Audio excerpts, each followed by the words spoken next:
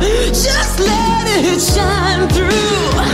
Just let your soul, baby, feeling oh so silky smooth. Just let it shine through.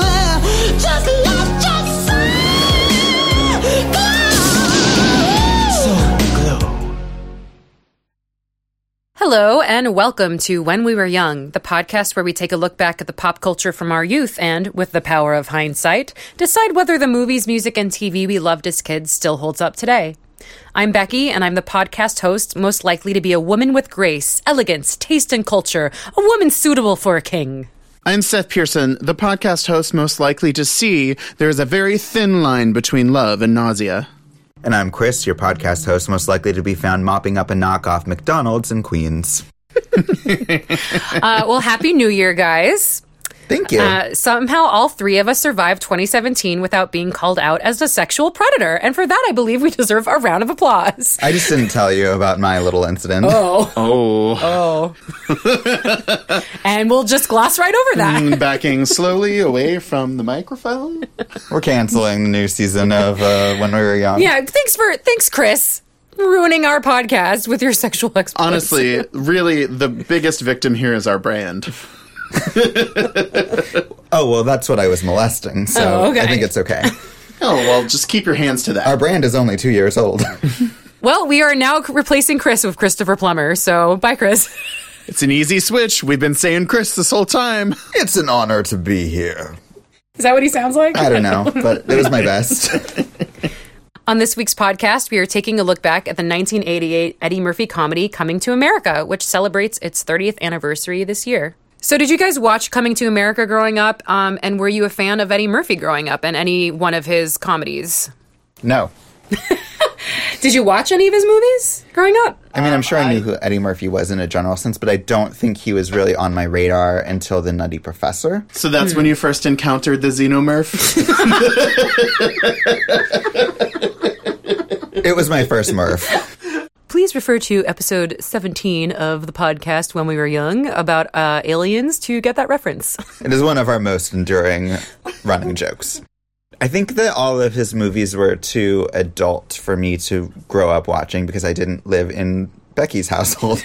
I think a lot of them were rated R, like the 80s movies. In fact, I can't think of any that weren't rated R. Maybe there are a couple, but that from before the Nutty Professor era. Mm-hmm. So they just kind of skated past me, and even like the Nutty Professor, I saw it was fine, but I wasn't a particular fan of his. I liked Bowfinger. But honestly, I've never really been an Eddie Murphy fan. I mean, like, at that time, he was making really bad movies, like Pluto Nash, and... That's pretty much when I'll get into the downfall of Eddie Murphy, but that's pretty much when it started to turn sour. But I came in, and there was just, like, a brief kind of a high point where he made some hits, and then it was all downhill. So I never really got an attachment to Eddie Murphy, and I never saw this movie until a few years ago. With me. Yes. I didn't see this movie growing up, but I knew that a ton of people in my family loved it because it was very much a VHS tape that they had taped off of cable. The first Eddie Murphy movie I ever saw was The Golden Child, which I don't know what that is. It's like an action comedy about this Chinese kid who's like supernaturally powerful and gets kidnapped by bad guys, and Eddie Murphy has to go after them. Is he a cop? He's I don't know. Detective? He's probably a detective cop. I also didn't watch Beverly Hills Cop, but I knew that, again, a lot of people in my family loved that one. But yeah, that movie, Golden Child, which was like a very minor movie even for him. I don't think that was like a big hit, but it was on cable a lot when I was a kid, and first started watching a lot of movies on TV. I did not see Coming to America until I came to Los Angeles. And I saw it as well for the first time with my podcast co-hosts Becky and Chris. So I think we've mentioned this before, but Seth and Chris and I have had this long-going movie night. And by long-going, I mean like 15 years at this point, of getting together roughly once a month, maybe once every 2 months, and watching a movie. And it started out watching very classic movies. Like, I believe the first one was West Side Story. Like, things that were like, any cinephile should see these movies. From Here to Eternity we watched once. Like Butch Cassidy. Yeah. And then it became movies the opposite of that. Well, it became like movies that you should still see, like Risky Business, or just movies that like aren't necessarily classic, but let's like any movie lover might want to watch these. And then it became watching really bad movies. Then it became like staring at the wall. Now we watch snuff films. And our stipulation was at least 2 people should not have seen the movie. Right. It wasn't just like the cinephile dream list. It was, what are these things that have slipped through our own personal cracks over the years that we have... Wait a minute. That was a different club you belong to, I believe. It's a new year, new outlook. We have to move on from that. The things that just were not a part of our cinematic vocabulary that a lot of people had in their lives a long time. Coming to America was, my movie I brought to the table when I realized neither of you had seen it. It had not slipped through her crack. It hadn't. So she placed it on the table. I wouldn't say that I was an Eddie Murphy fan. All I knew of him was maybe his SNL work, which I did like, but I didn't pick him out of the crowd. Like, I liked old SNL in general, and he was just part of that, except Coming to America. I loved Coming to America. I got into it because my sister and her friends were really into this movie, and I talked to her today, and she's actually really sad that she can't be our guest for this episode. She's back on the East Coast. Hi, Chelsea. Hi, Chelsea. Hey, Chelsea. Because she loves this movie and she brought it into my life. And I asked her, like, what got you into this movie? And she was like, it was just on TV all the time. And it was very quotable. She quoted it with her friend all the time. And then I just kind of got soaked up into that. And we would just quote it all the time. Like the Eddie Murphy as the Jewish guy and the joke at the end and sexual chocolate and Soul Glow. Like, we would just spout these lines back and forth to each other. And Coming to America was a movie I don't think I ever owned, even on VHS, because it was on TV all the time. So it was an edited version that you saw? Probably not. No. No, like on cable. on HBO? Yeah, something like that. And maybe it was on standard TV edited, but like I knew you filled anything. Yeah, I filled in the gaps. And then it was on streaming when streaming became a thing. And I know it so well that I really have no reason to buy it. I know it so well, and it's always somehow available to me. So someone could buy you, and you could recite Coming to America to them, basically. Yeah, basically. I think it's a really interesting movie that I love so much because there's a lot of black actors in it. And I feel like there weren't a lot of movies like that permeated pop culture and were huge hits. I guess it's just like one of those anomalies. And there's a really heavily like African culture element to it, but it doesn't make me feel like it's something that I won't understand or it's like separate. It's just such a funny movie that I never felt like it wasn't a movie for me. Yeah, it's definitely a broadly appealing movie, and I think that's because the Africa it's depicting is very fantastical. It's not a real country, and so I don't think that anyone relates to it. I mean, he's a prince in a ridiculous way, so it's just as relatable for everyone, I think. But I think it's not infantilizing about Africa or about Africanness or about what it means to be African. And it's not depicting people as backward and primitive and all of that stuff. There are a lot more specific threads that we'll get into when we start talking about the movie itself. Yeah. And it's not just that like it stars like one or two black people, but it's like almost the entire cast in every role is black, except for like Louis Anderson. And it's like, that is really rare to see in a movie that's like a studio comedy that costs like $40 million. Yeah, and I was going to say that too. It's not just Africa, but like the people that live in New York and like they're just, the romantic interest is black. Everyone around them is black. The barbers are black. And it's rarely about being black. No, like that's not really a plot point at all. No, but also I'm going to put a fine point on it right now. This movie goes on for 23 minutes and 30 seconds before you see a single non-black person. The first white person, and I didn't notice it until rewatching it this time, but like the thought kind of occurred to me and I was like, I wonder how long it takes before a single white person shows up in this movie. It's literally 23 and a half minutes in. Is it the cab driver? It's at the airport. Okay. The first white people he sees are at the airport. And it's actually once you know that scene is actually a whole lot funnier because all the white people in the airport are having these like really over the top reactions, but they don't seem as over the top until you kind of know consciously that, oh, this is literally the first time that this guy is seeing white people. But yeah, it was even that fact alone was really surprising to me watching it this time around. So I want to talk a little bit about Eddie Murphy and where he was in his career when Coming to America came out in theaters. A little bit of what he did before he got into movies. Edward Reagan Murphy was born April 3rd, 1961 in Brooklyn, New York. His parents separated when he was 3, and his father, a police officer and an amateur comedian and actor, died when he was 8. His mother became sick soon after, and he and his brother, Charlie Murphy, lived in foster care for a year. And Murphy credits that for developing his sense of humor. And he started stand-up for the first time when he was 15 years old. So he got started very early. How old do you think he is in Coming to America? As an actor, you mean? He's 25. Yeah. Isn't that so young? I mean, he looks young, but I guess I'm just used to thinking I get it. Yeah, no, Eddie Murphy as like 30s or something. And Coming to America wasn't his hit breakout movie. Coming to America was Eddie Murphy's 8th movie. Whoa, what was his first big hit? It was 48 Hours. Oh, yeah. Okay, I get it. And he was in Trading Places and the Beverly Hills Cop movies. He also had his stand-up specials, Raw and Delirious, and he was on Saturday Night Live for 4 years, between 1980 and 1984. And SNL was really the first place where I saw his work. Yeah, definitely. So that means he, like, started on SNL really early. Like, he was a kid on SNL. Yeah. And I mean, like, watching it now, that's really apparent. But when I was, like, growing up and, like, seeing those sketches that he was in, you couldn't see his age because he's so charismatic and energetic and stuff that kind of doesn't matter. Yeah. One of the clips from SNL that I showed Chris and Seth was Eddie Murphy's famous sketch, White Like Me, where he goes undercover as a white person. And not only is that clip just super funny still, like we were cracking up laughing watching it, but I thought it was really interesting in the fact that that kind of continued throughout his career, that he would play different characters with a lot of makeup on, like trying to become someone else. And obviously this one is kind of a joke, but I think it was interesting to see the beginnings of that shtick that he would do throughout his entire career. Yeah, and I mean, again, we'll get into it, but I think that's really on display and just taken to a whole new level in this movie. Mm-hmm.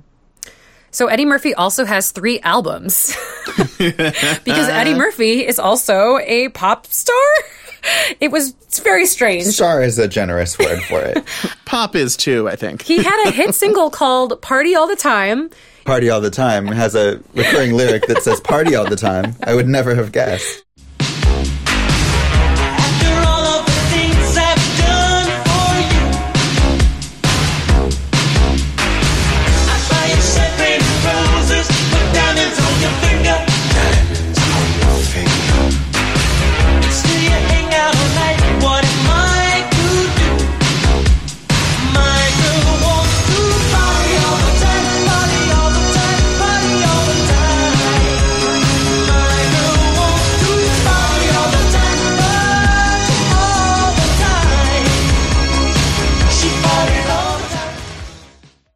Oh, man, it was like an actual hit.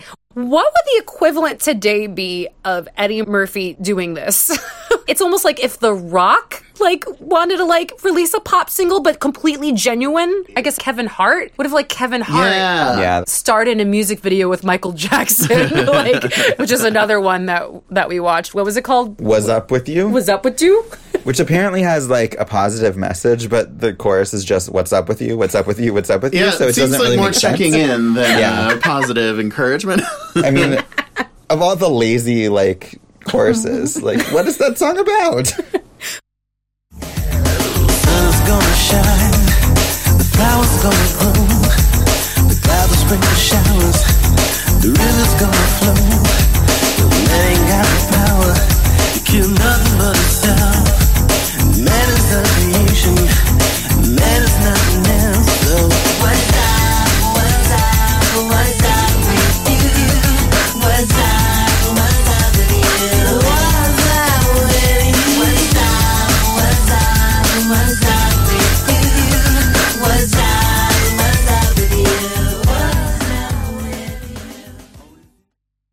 Please Google all of these videos. They are worth your time. Yes, they will be found on our social media pages. And in our hearts forever.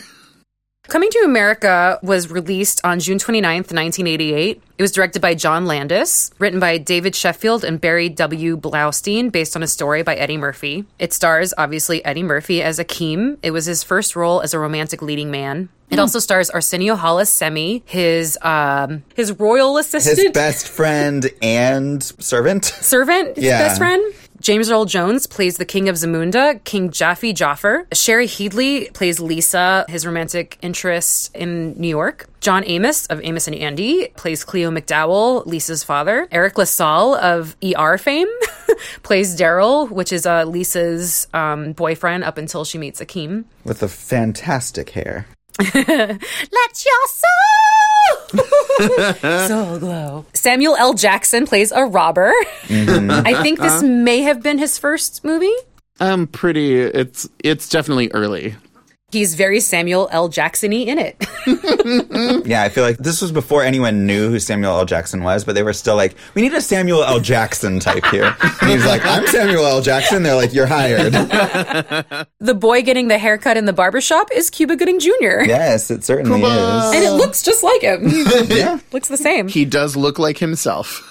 As a fun aside, James Earl Jones and Madge Sinclair, she plays his Akeem's mother. They were the voices of Mufasa and Sarabi, Simba's parents, in The Lion King. Okay. I mean, I obviously knew James Earl Jones, but I didn't recognize her. Madge Sinclair.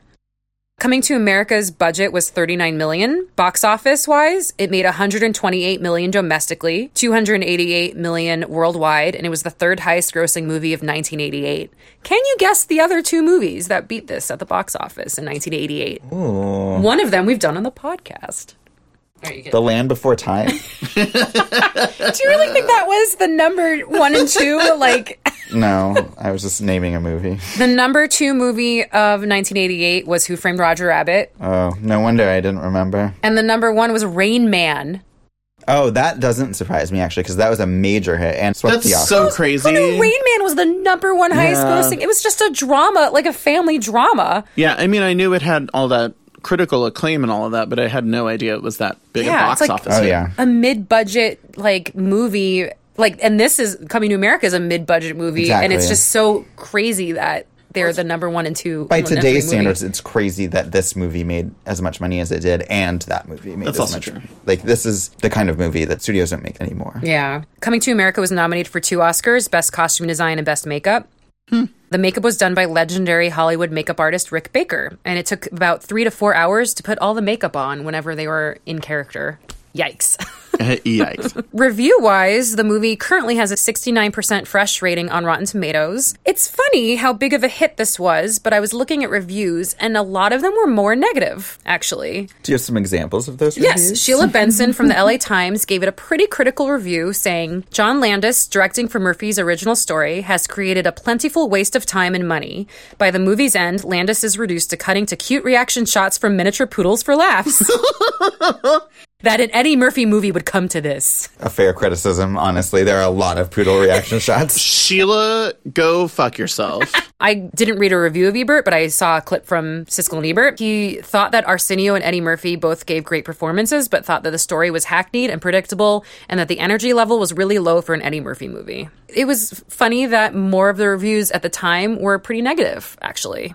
Yeah, I want to talk about John Landis really quick, because he was a pretty big deal. So I recognize the name John Landis. I was familiar with some of his work just by reputation, but I was surprised that he had directed this movie.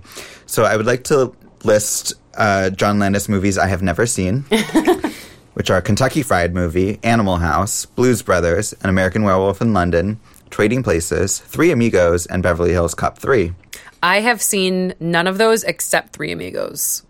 I've seen Three Amigos, Trading Places, Animal House, Blues Brothers. Oh, you've I've seen seen a lot of them. many of them. Okay. Yeah. Here's a list of John Landis movies I have seen. Okay. The Stupids. What? That's all. Why would you even have It's a seen list. that? I was a kid. Never even heard of that. Is that with Tom Arnold? Yeah. Oh, Jesus. So me and my sister actually, that was like a guilty pleasure even when we were I don't know, I was maybe 13 or something, because we like knew it was bad, but we still found it kind of funny. So I like that you can even have guilty pleasures when you're a kid, when you're like, this is too bad even for a 13-year-old to like. You should feel guilty about that. Yeah, I don't know. I watched some clips actually when I saw that was him, and I was like, it was still kind of amusing, but I wouldn't put it on. You can skip the stupid. But John Landis was a legend. Yes, and I apparently saw his worst movie, and that's Yeah, he literally. did Beverly Hills 3, I want to say, and he also did a couple segments in the Twilight Zone movie. Oh, yeah. He is a comedic legend as far as filmmaking, so... And he's a huge blind spot for me. He slips through all my cracks. Apparently, me too. Yeah, I've only seen, like, just a few. And then I also saw that John Landis scared the shit out of me when I was a child with the Michael Jackson music video Thriller, which really seriously traumatized me when I was a kid. Behold, Simi, life, real life, a thing that we have been denied for far too long. Good morning, my neighbors! Hey, fuck you! Yes! Yes! Fuck you, too! So what did you guys think of watching the movie this time? I think this movie is fucking perfect. I absolutely laughed my ass off just like throughout the whole movie. So much of it is so clever. Like the comedy is so not approached from the least common denominator approach of like what's the easiest laugh. There's so much like genuine cleverness in the humor of it. I think there's so many funny lines. I love the kind of relationship between Akeem, Eddie Murphy's character, and Arsenio Hall's character, Semi. The way that they kind of like try to one-up each other like around women is like adorable. What really came across to me this time was just seeing how charming Eddie Murphy was as an actor, and how like him being a romantic lead like gave him the chance to kind of show that off in a way that the broader action comedy cop movies and stuff that he'd done before wouldn't have. In a recent episode, 2 episodes ago, the Titanic episode, you were slightly unkind to a movie that my sister cherished. What, did she say something? Not yet. Okay. She will. It is now time for me to return the favor a little bit. Aww. Wow. So you're definitely approaching all this from the right point of view. I'm doing it like on purpose, but I think this movie's fine. It amuses me. I don't think there's anything really particularly wrong with it. It's just not really for me in a lot of ways. I like that it's different in a lot of ways than like you might expect. If you broadly heard the plot of this, I think you would imagine a different movie than this actually ends up being. So I do appreciate that. It's just, I don't know. I mean, we'll get into it more, but... Chris, it sounds like you need to let your soul glow. It tried, and it was kind of like a more of a simmering... I don't know, little late, and then it was extinguished. Your soul was just sweating. Yeah. I think this movie is perfect. That's 2 perfects out of 3. It is, I think, my favorite comedy. Like, it still makes me laugh. And I've seen this movie so many times, and I watched it again for this podcast, and I was just, like, cracking up. And no matter how many times I see it, I just start laughing. I giggle and laugh, and I just, like...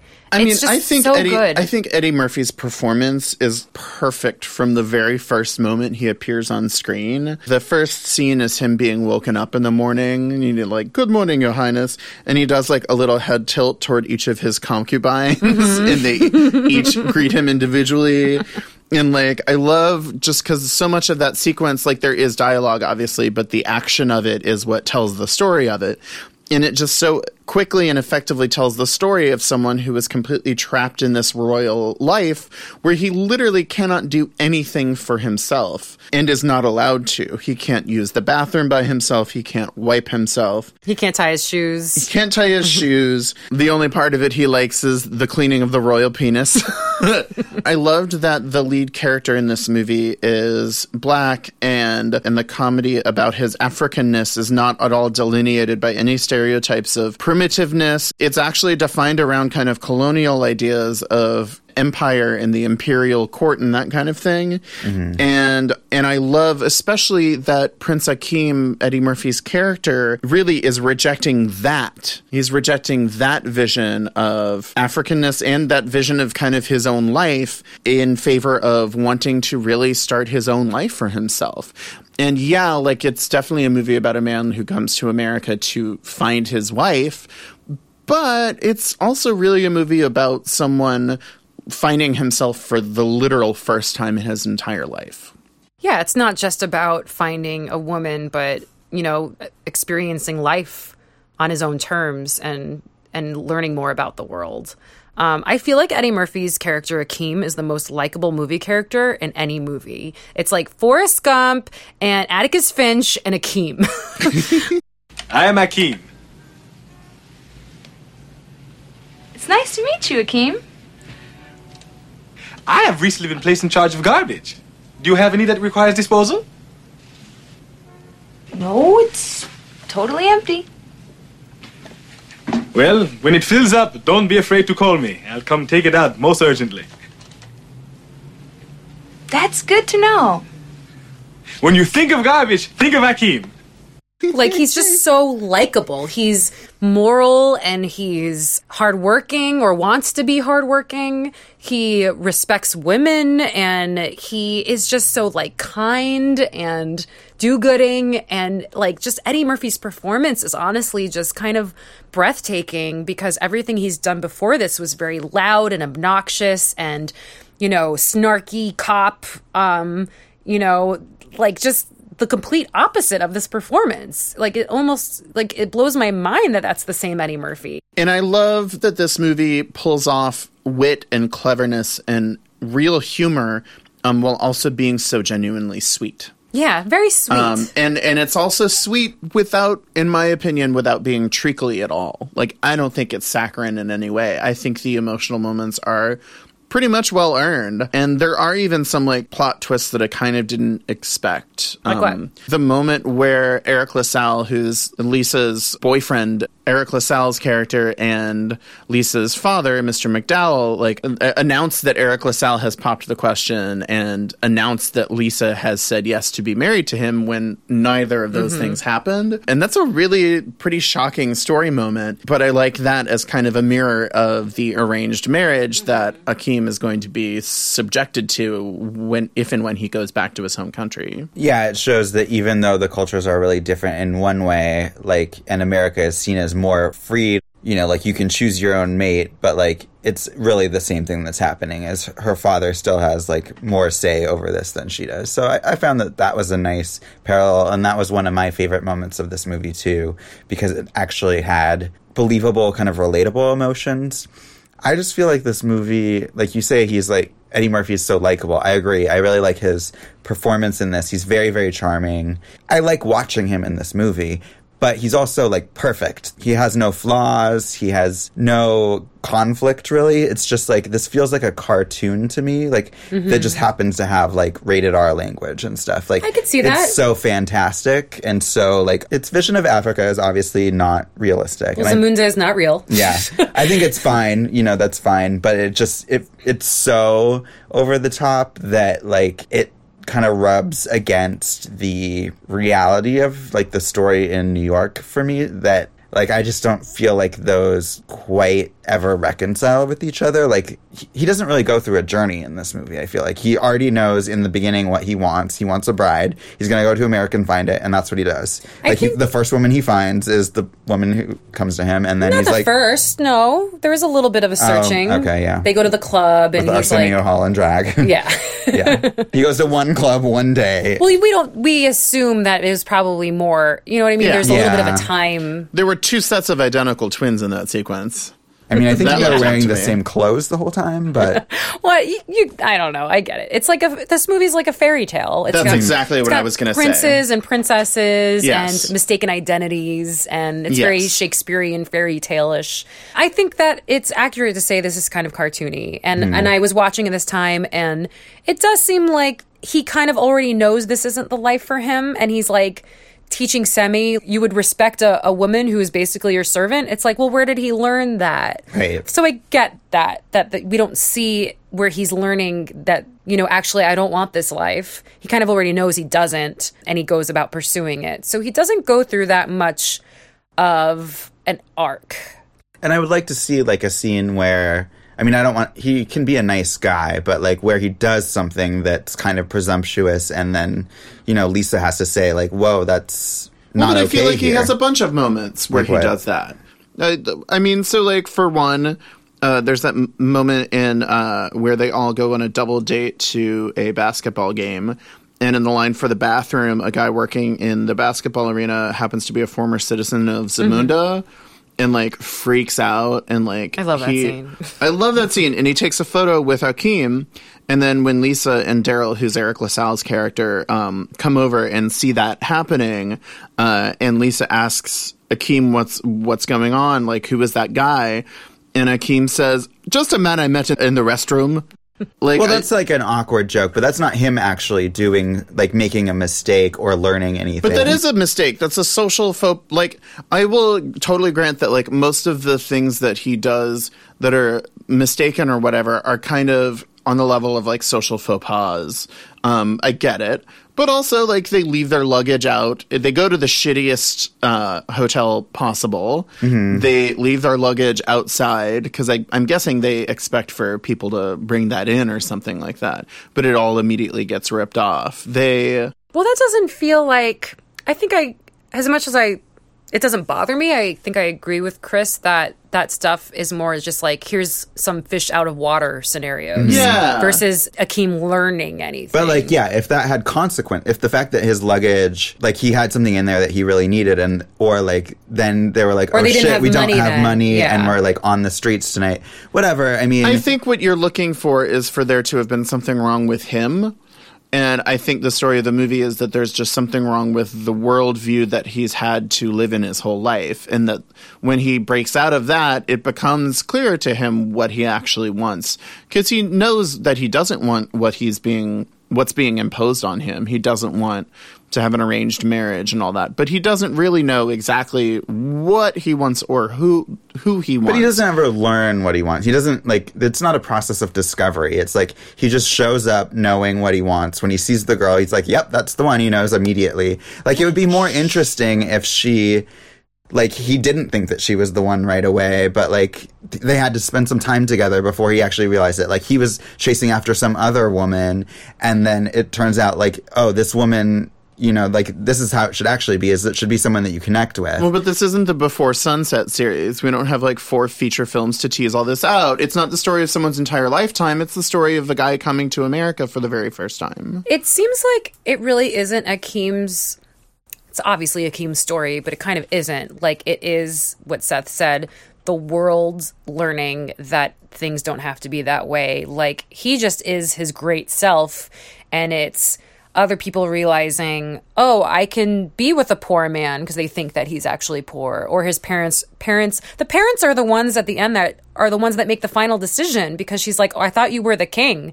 And so it's almost like his parents' realization that tradition doesn't have to, like, overtake what you want in life. Like, we can change the rules. So it almost doesn't seem like it's really Akeem's arc at all. Like, it's other people, like Mr. McDowell learning, and it's kind of like everyone around him learning. Well, that brings up kind of one of my biggest problems with the movie, is that he goes to America to find a woman, does that, and then brings her... Well, he doesn't choose. It's like, she ends up, like, surprising him there, but he was going to go along with the arranged marriage anyway. He thinks it's the arranged woman. So he doesn't even change or do anything. It's just that, surprise, his parents chose to let him have this woman. So it's still up to them. And then they still live in Africa in that same environment. So he hasn't really changed. Like, I would have enjoyed, like, seeing him, like, actually like the job that he takes in New York or something like that, and be like, oh, I want to live here, and I'd rather reject, like, all this money and power, and I'm happier here with this woman doing a job and just, like, living in a free society, instead of going back there and just being like, well, now I've got my woman. I mean, I just think that last, like, the wedding scene and all that, I think that was just done as, like, the cutesy third act wrap-up. That's the end of the movie. I mean... I know, but I think you're taking it as some, like, grand narrative reversal of the entire film. And it's like, what I'm saying is, I just think it was, like, done to have a cute wedding scene in the movie. Well, like, I want more from a movie than a cute wedding scene. I think I agree with both of you. Like, I like the ending. I think it's funny. I think that it would be interesting if they also had some sort of, like, them actually going to New York and living in New York, like, maybe over the credits. Like, over the credits, we kind of see, like, people's faces, and it's like, oh, that person, play that person. But what if there is a credit sequence where they're back in New York half the year or something. You know what I mean? Like, and then you see like more of the Zamunda people being in New York with them, and maybe they're getting a hot dog on the street or Yeah, sure. Yeah. I mean, I just feel like he goes to America and learns nothing. He just is already himself. Like, all he needs is this woman, finds her immediately. All he has to do is, like, get rid of her existing boyfriend, and then just takes her back. And, like, he does, like, nothing about his journey in America does he bring back. Like, no lesson that he learns. That's not true at all. Okay, what is it? Because he spends most of his time in New York pretending not to be who he is. And I think a big part of what he learns is that he can't, like, completely escape that part of himself. Like, he can't escape where he came from. He can't escape himself.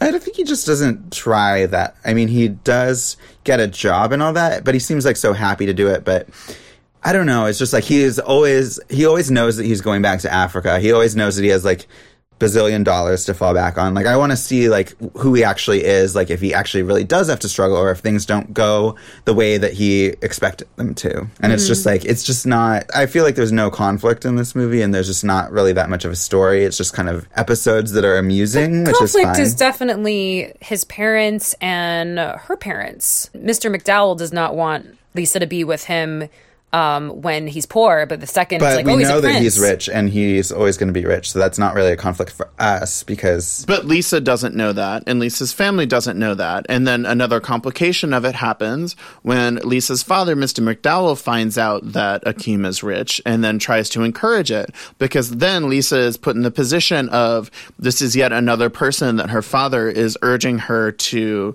settle for rather than the person that she's chosen. So, I mean, I kind of feel like you're undervaluing Lisa's story and role and agency in it. Lisa does have a lot of agency in this movie as a character. Like, it's not like she's kind of defaulted into settling for Akeem. Like, it's a choice that she completely insists on making only on her own and only on the merits of whether or not she loves him. I do agree with you to a large extent that this is like, it's an episodic movie like so many comedies are. It's not super dramatic in that sense. But I think there is a good kind of interplay and a good kind of chemistry, at least in the moments of this relationship that we get to see, that do seem genuine. And I do think they do have a lot of chemistry, like especially at that party that turns out to be Lisa's engagement party. Yeah. They have like a scene on a swing set where they're talking to each other and kind of in so many words saying like, well, this is how someone would treat you if they really did care about you. And the way that you're being treated by this guy definitely isn't the way that you treat someone you really love and care about. To the extent that you're talking about the movie, like not having a ton of dramatic heft, I totally grant that. Even Lisa feels like a perfect person. They both feel perfect, and it feels like they're trying to be their moral selves, and the world is telling them no. Like, you have to do these things. So that's why I feel like they don't have arcs. They're Well, just... I don't know. I don't see the movie setting them up as perfect. I do see the movie setting them both up as fundamentally good. Yeah, okay. Maybe perfect's the wrong word, but they just want to do what they want to do and live a happy life, and it's society and their parents and tradition that are telling them no, no, no. And that feels Yeah. where the conflict is coming from, not from them learning something, but them battling against society, basically. I guess. I mean, I liked the scenes with Lisa as well. I felt like that was definitely the most emotional hook of the movie, was kind of her story, and she's a pretty relatable, believable character. But I just wish that it was more about the two of them actually like learning from each other, and they have good chemistry, but they don't really teach each other anything. Like, I feel like she could have been the more in charge of this instead of like really leaving it up to the parents. In the end, it is kind of just about the parents, and Well, the they parents didn't are broad. just snatch her. I mean, I think they realized that, like, she does love him, and so they just said, we're okay with what you want. I would like to see that. They didn't, but then it would ruin the surprise at the end with the Right, veil. but I and- care more about like the main characters of the movie and how they got to the end decision that they made than like a surprise. I still think that it's implied, like, she doesn't say I love you, but it's implied, like, I'm not going to let you give up your family and your royal, like, perch. by saying I love you and making you abandon all that, because he was like, I'm ready to leave right now. Like, I renounce my throne. And she's like, I'm not going to make you do that.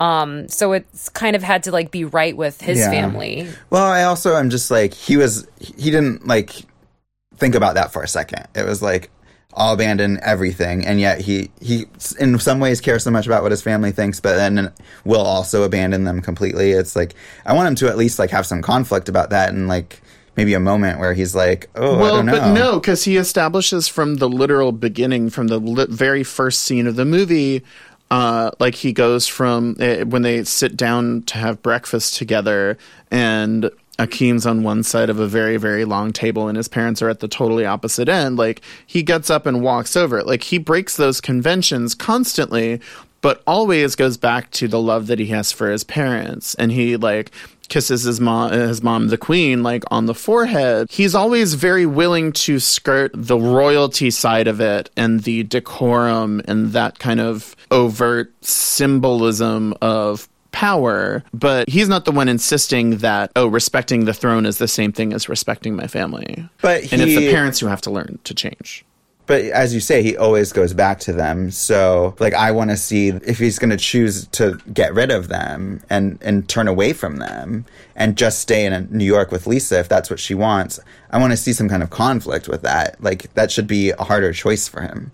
If he's spent the whole movie, like, going by their standards, and then all of a sudden he's like, oh, I guess I don't care about them anymore. I know that it's a broad comedy and, like, you don't want to spend... I don't want this to be, like... But I think you're characterizing all of this as Lisa is submitting to her parents' will and Akeem is submitting to her parents' will, and I totally disagree on both sides of that. I think in both cases, they're recognizing, Lisa and Akeem are the people recognizing that the things they want include their past, include their families, include where they came from, and that their families have to learn to reconcile themselves to who it is that Lisa and Akeem actually want and who they actually choose. But what are they even going to do? Like, it doesn't have anything to do with, like... Why does one movie have to answer the entire future trajectory of a relationship? I want to have an idea of, like, why they went to Africa and what they're going to do now. Like, well, what do you mean? Who's they?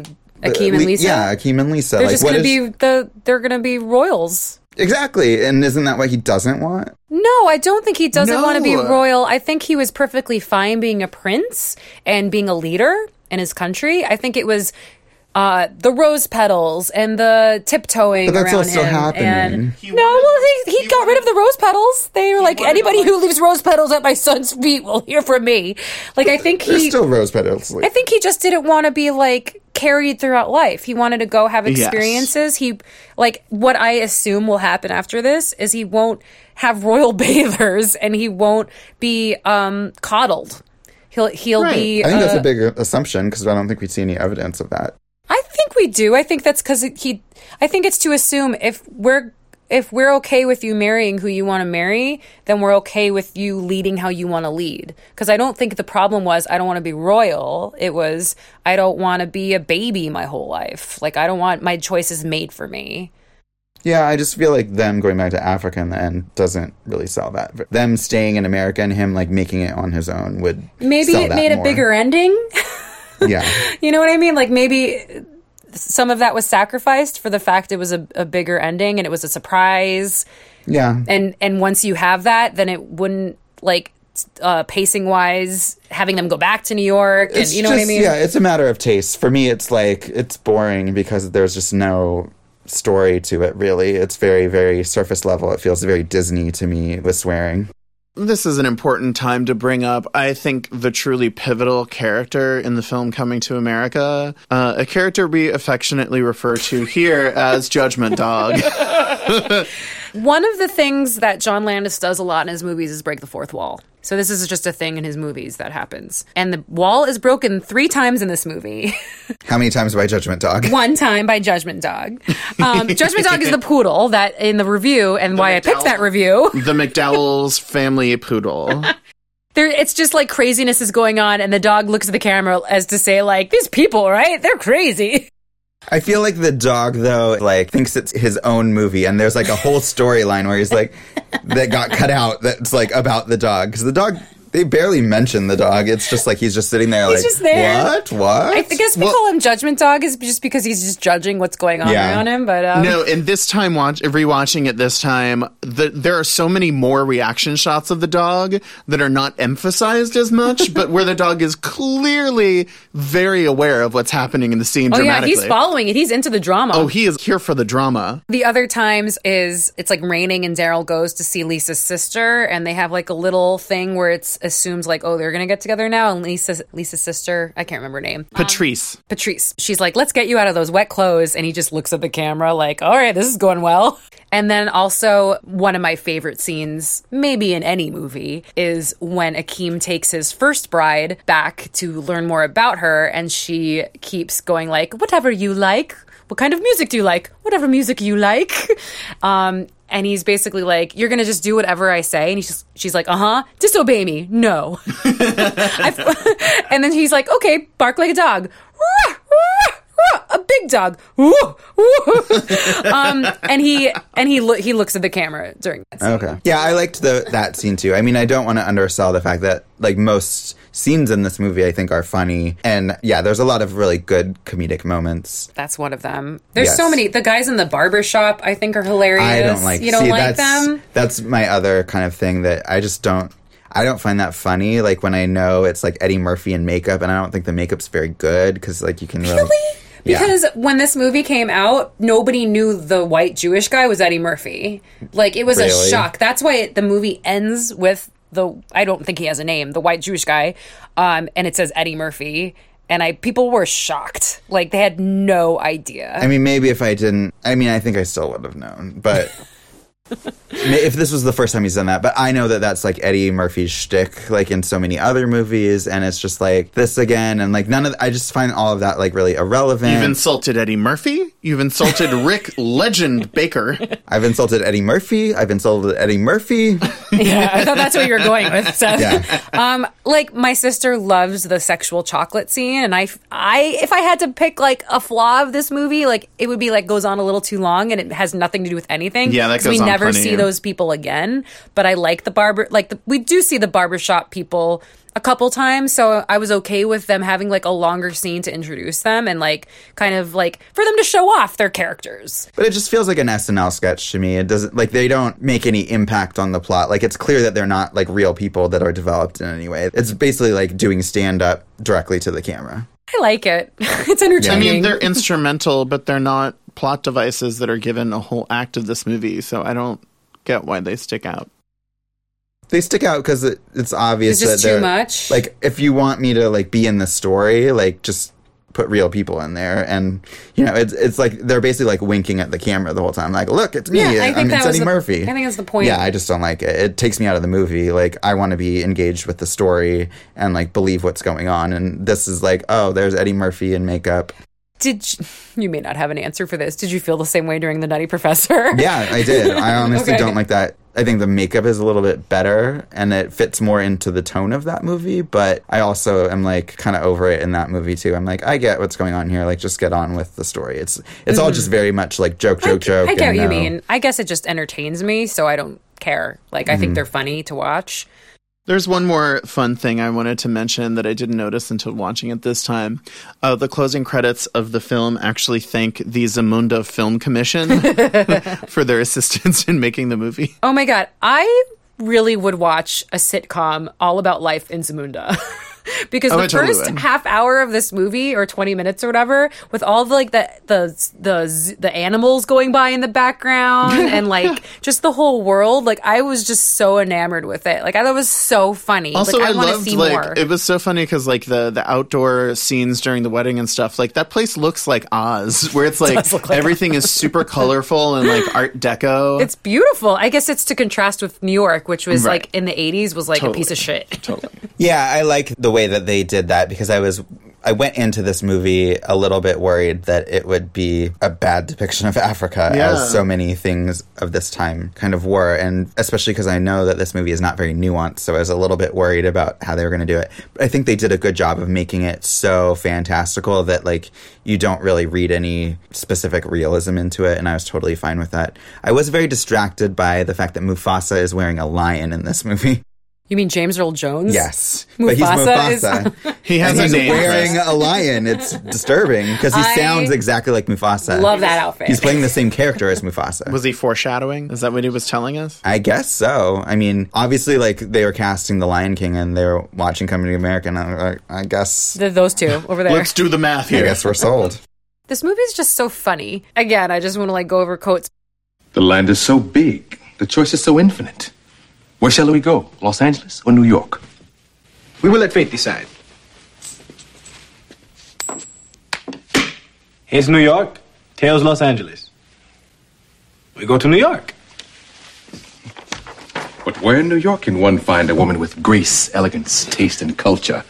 A woman suitable for a king? Queens. Like it's just such perfectly written. When like they rent that shitty motel room, there's a tape outline of a guy where someone died and a tape outline of a dog. And the hotel owner goes, "Damn shame what they did to that dog." There's so many lines that are just. I feel like the performances hold up so well. The comedy itself, if not like the story. Like, did you think it was funny? Yeah, it was amusing. I mean, Did you not Yeah. laugh when they went to the basketball game and Patrice was jacking him off under his coat? Come on. it was amusing. It was fine. I didn't dislike it. I do agree, like, the performances are good. They hold up. Like, this doesn't really feel dated at all, I don't think. Like the same script could be taken today and like 20 like I think present you day would rewrite it 2017. differently. But, like, I was a little bit worried that more of the humor would play on, like, racial stereotypes or gender things that just didn't hold up. And I think the script does a good job of not really digging into those things. Like, all the humor is based on either, like, Zaymundo. It would be very easy to imagine this movie, like, making fun of African culture or kind of saying, like, ooh, the way that the Africans do things is bad. Like, come to Yeah. America and everything's better And here. at one point, Yeah. Daryl is the one that's like saying like, "Oh, what do you like?" He's saying like that he's backwards because he's from Africa, Right. Which is interesting because it's a black person saying that. Yeah, exactly. And Daryl is like the villain in this, so we know that he's a jerk and what he's saying is wrong. And it's interesting because that's why like Akeem doesn't really have a problem with his homeland because she's like, what's your home? What's Zamunda like? And he's like, oh, you'd love it. It's people are friendly. It's beautiful. Like he likes where he's from. So it's also not like he wants to leave his homeland and he's like, I'm done with Africa. I don't want Africa. He's Yeah. not rejecting that. Yeah. So that's why, again, the end works for me, that it makes sense for me that like, there is a story where it makes sense where he stays in New York, but him going back home doesn't make it seem like I just wish he's there was an giving up. idea of, like, why personally do he and she want to go back there? Like, what, like, do they have any purpose? Like, it feels like they're just going to go back and, like, At the end, he's like, we could give all this up and go back to New York. And I mean, it's a laugh for me. a Like, she's joke, like, nah, like, this is great, actually. Yeah. So I don't know. I don't know. I mean, that is funny, but it also, like, doesn't tell the story that I think the movie could have told. So after the release of this movie, CBS developed a sitcom based on it. It did not get picked up. It was not Eddie Murphy, right? No, he wouldn't have starred. No, he Okay. didn't star in it. But it's kind of interesting. Like, I wonder what it was. Like, was it after the events of this movie? Was it the whole Well, plot like you itself? said, like a sitcom in Zaymundo makes sense because it's such a wacky But it world. wasn't that. It was, all I know is it was Coming to America. It took place in New York. It So must that have- doesn't make sense. Yeah, so I don't know what it didn't get picked up. Recoming to America. I mean, if they can make a sitcom out of A League of Their Own, I guess they can make a sitcom out Yeah. of this. Well, there is a sequel in the works. Why? Like, literally, this news was released a few months ago. Jonathan Levine, who directed Warm Bodies, that zombie rom-com, is attached to direct, and a writer from Blackish are signed on. I don't want it. Yeah. I don't want this. I don't want any part of it. It's don't probably want going to be like what his son does the same thing, or daughter goes to America. I don't know. I don't want it. I don't want any part of it. Yeah. One thing I want to point out is that there was a humorist and columnist named Art Buchwald. He sued Paramount Pictures and Eddie Murphy, alleging that they stole his script idea and turned it into Coming to America. And he won. Oh, really? Whoa. Yeah. It's very rare for those who don't know. Like, this happens a lot where somebody's like, you took my idea. Even if they really, really did, it's very hard to prove and win. And he won. So I don't know what that means for any, like, it kind of makes me feel kind of bad that, like, they would have taken this. I don't know. It's a very strange. I wonder what his original story was. It was about a place called Zymunda where It says right here, he filed suit in 1990 against the film's producers. He claimed that they stole the idea from a treatment he wrote in 1982 about a rich African royal who came to America for a state visit. And I guess other things happened that were very similar to coming to America. They optioned the treatment from Buchwald. John Landis was attached as a director and Eddie Murphy was the lead, but after 2 years of development hell, they abandoned the project. And then I guess they started it up again. So maybe that's that why. is like blatant. That's stealing really blatant. Yeah. No wonder he won Oh that. my God. That's terrible. When it's the same people, I mean, And when he was literally attached to it. Yeah, for I 2 would. years. I'd probably sue too. I'm not gonna lie. I'd sue. you should. Yeah. So yikes. Did this movie make anyone else hungry for McDonald's French fries? No. I am now that you mention them, but I was not at the time of watching the movie. This past October, there is a sandwich place in LA called Fat Sal's, I believe, and they dressed up the restaurant as McDowell's, and I really wanted to go. Like all the employees were wearing the same like plaid outfits that the employees wore in the movie, and they like made a McDowell sign, and I think maybe Arsenio Hall came by and took a picture of them. And I want to talk about McDowell's for a second. Is that like a Scottish theme with those a like little with the plaid, but besides Right. that, it's McDonald's. right? Also, the fact that they have a running gag about copyright infringement and stealing the ideas of other people, Oh, I given like what that. that movie Oh, became, yeah. that's pretty ironic. Meta. It's a little too ironic. Eddie Murphy was a huge star at this point, and this was, as we said, a huge hit. I think that the Eddie Murphy downturn happened around 2002 with The Adventures of Pluto Nash, because he kept having, like, huge That was hits. The Abyss. I'm not sure that was the first, but it was the worst. Well, but after coming to America, he had The Nutty Professor, he had Dr. Dolittle. Even if the quality wasn't there, they are huge hits. So he made like a sharp turn into family entertainment, but like they were still huge hits. And then The Adventures of Pluto Nash was a critical flop and a box office flop, and ever since then it has kind of been like a sharp turn down with one little shiny spot of Dreamgirls when he had an Oscar nomination, and then it went right back down. The same year as Norbit, or like yeah. And that's what people think why he didn't win the Oscar, is because Norbit was released during Oscar campaign season, and people were like, that movie's getting the worst reviews ever, it looks like a piece of shit, and we don't think we want to give you an Oscar when that's what you're promoting right now. Like, it's all politics, but... Yeah, I mean, I think the last great movie Eddie Murphy made was Bowfinger. Which is great. I think it's fantastic, and if anyone hasn't... I mean, I totally recommend everyone see Coming to America if you haven't yet. But also, watch the hell out of Bowfinger, because that movie is hilarious, and he has multiple great performances in it. Did Steve Martin write that movie and direct it, or he wrote it at least? He wrote it, he did not direct it. Frank Oz Oz, directed right? it. Yeah. Eddie Murphy also, I guess he has like the voice of the donkey in Shrek. That's a hit for him. Like that's a pretty positive And he was in role. Mulan as a voice. Yeah. So his live action stuff is really bad. I'm looking at it right now. yeah, and he's so talented. He really is. And Yeah, and I haven't seen him turn on the charm like he did in this movie for a No, long time, he's and it's phoning it sad in. because it's so phoning it in, and he is so fucking charismatic and funny. And I mean, we didn't really go into it. I'm glad we kind of didn't go into it, like his stand-up stuff, but like it's kind of a shame. I mean, it's always a shame when someone kind of rides out their coattails and just disappears into the sunset. But I kind of wish that Eddie Murphy would try to make a comeback along.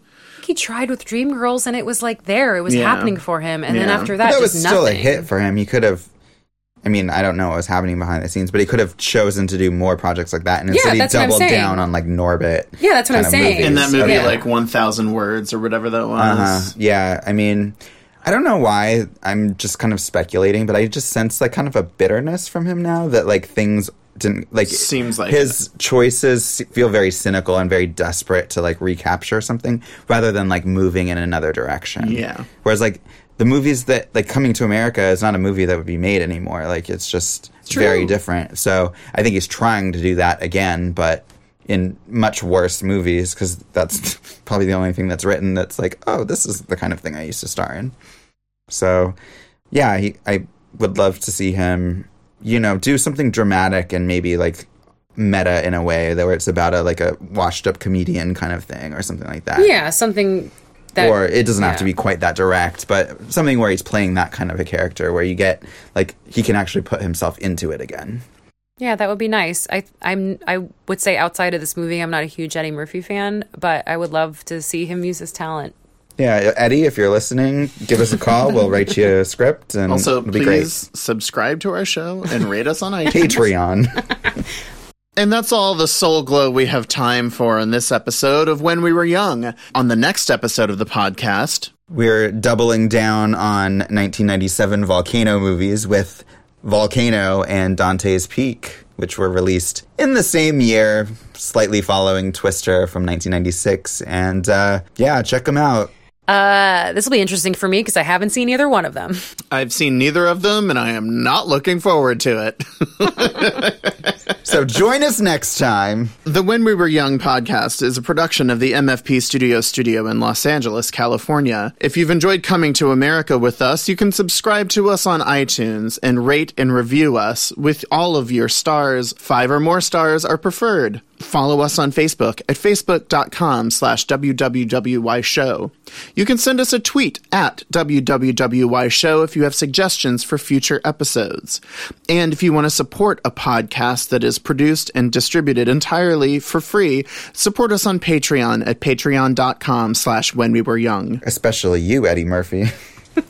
I have been Seth Pearson. I'm Becky. I'm just doing a Judgment Dog reaction shot. And I'm Chris. She's your queen to be, a queen to be forever, a queen who'll do whatever His Highness desires. She's your queen to be, a vision of perfection, an object of affection to quench your royal fire, completely free from infection, to be used at your discretion, waiting only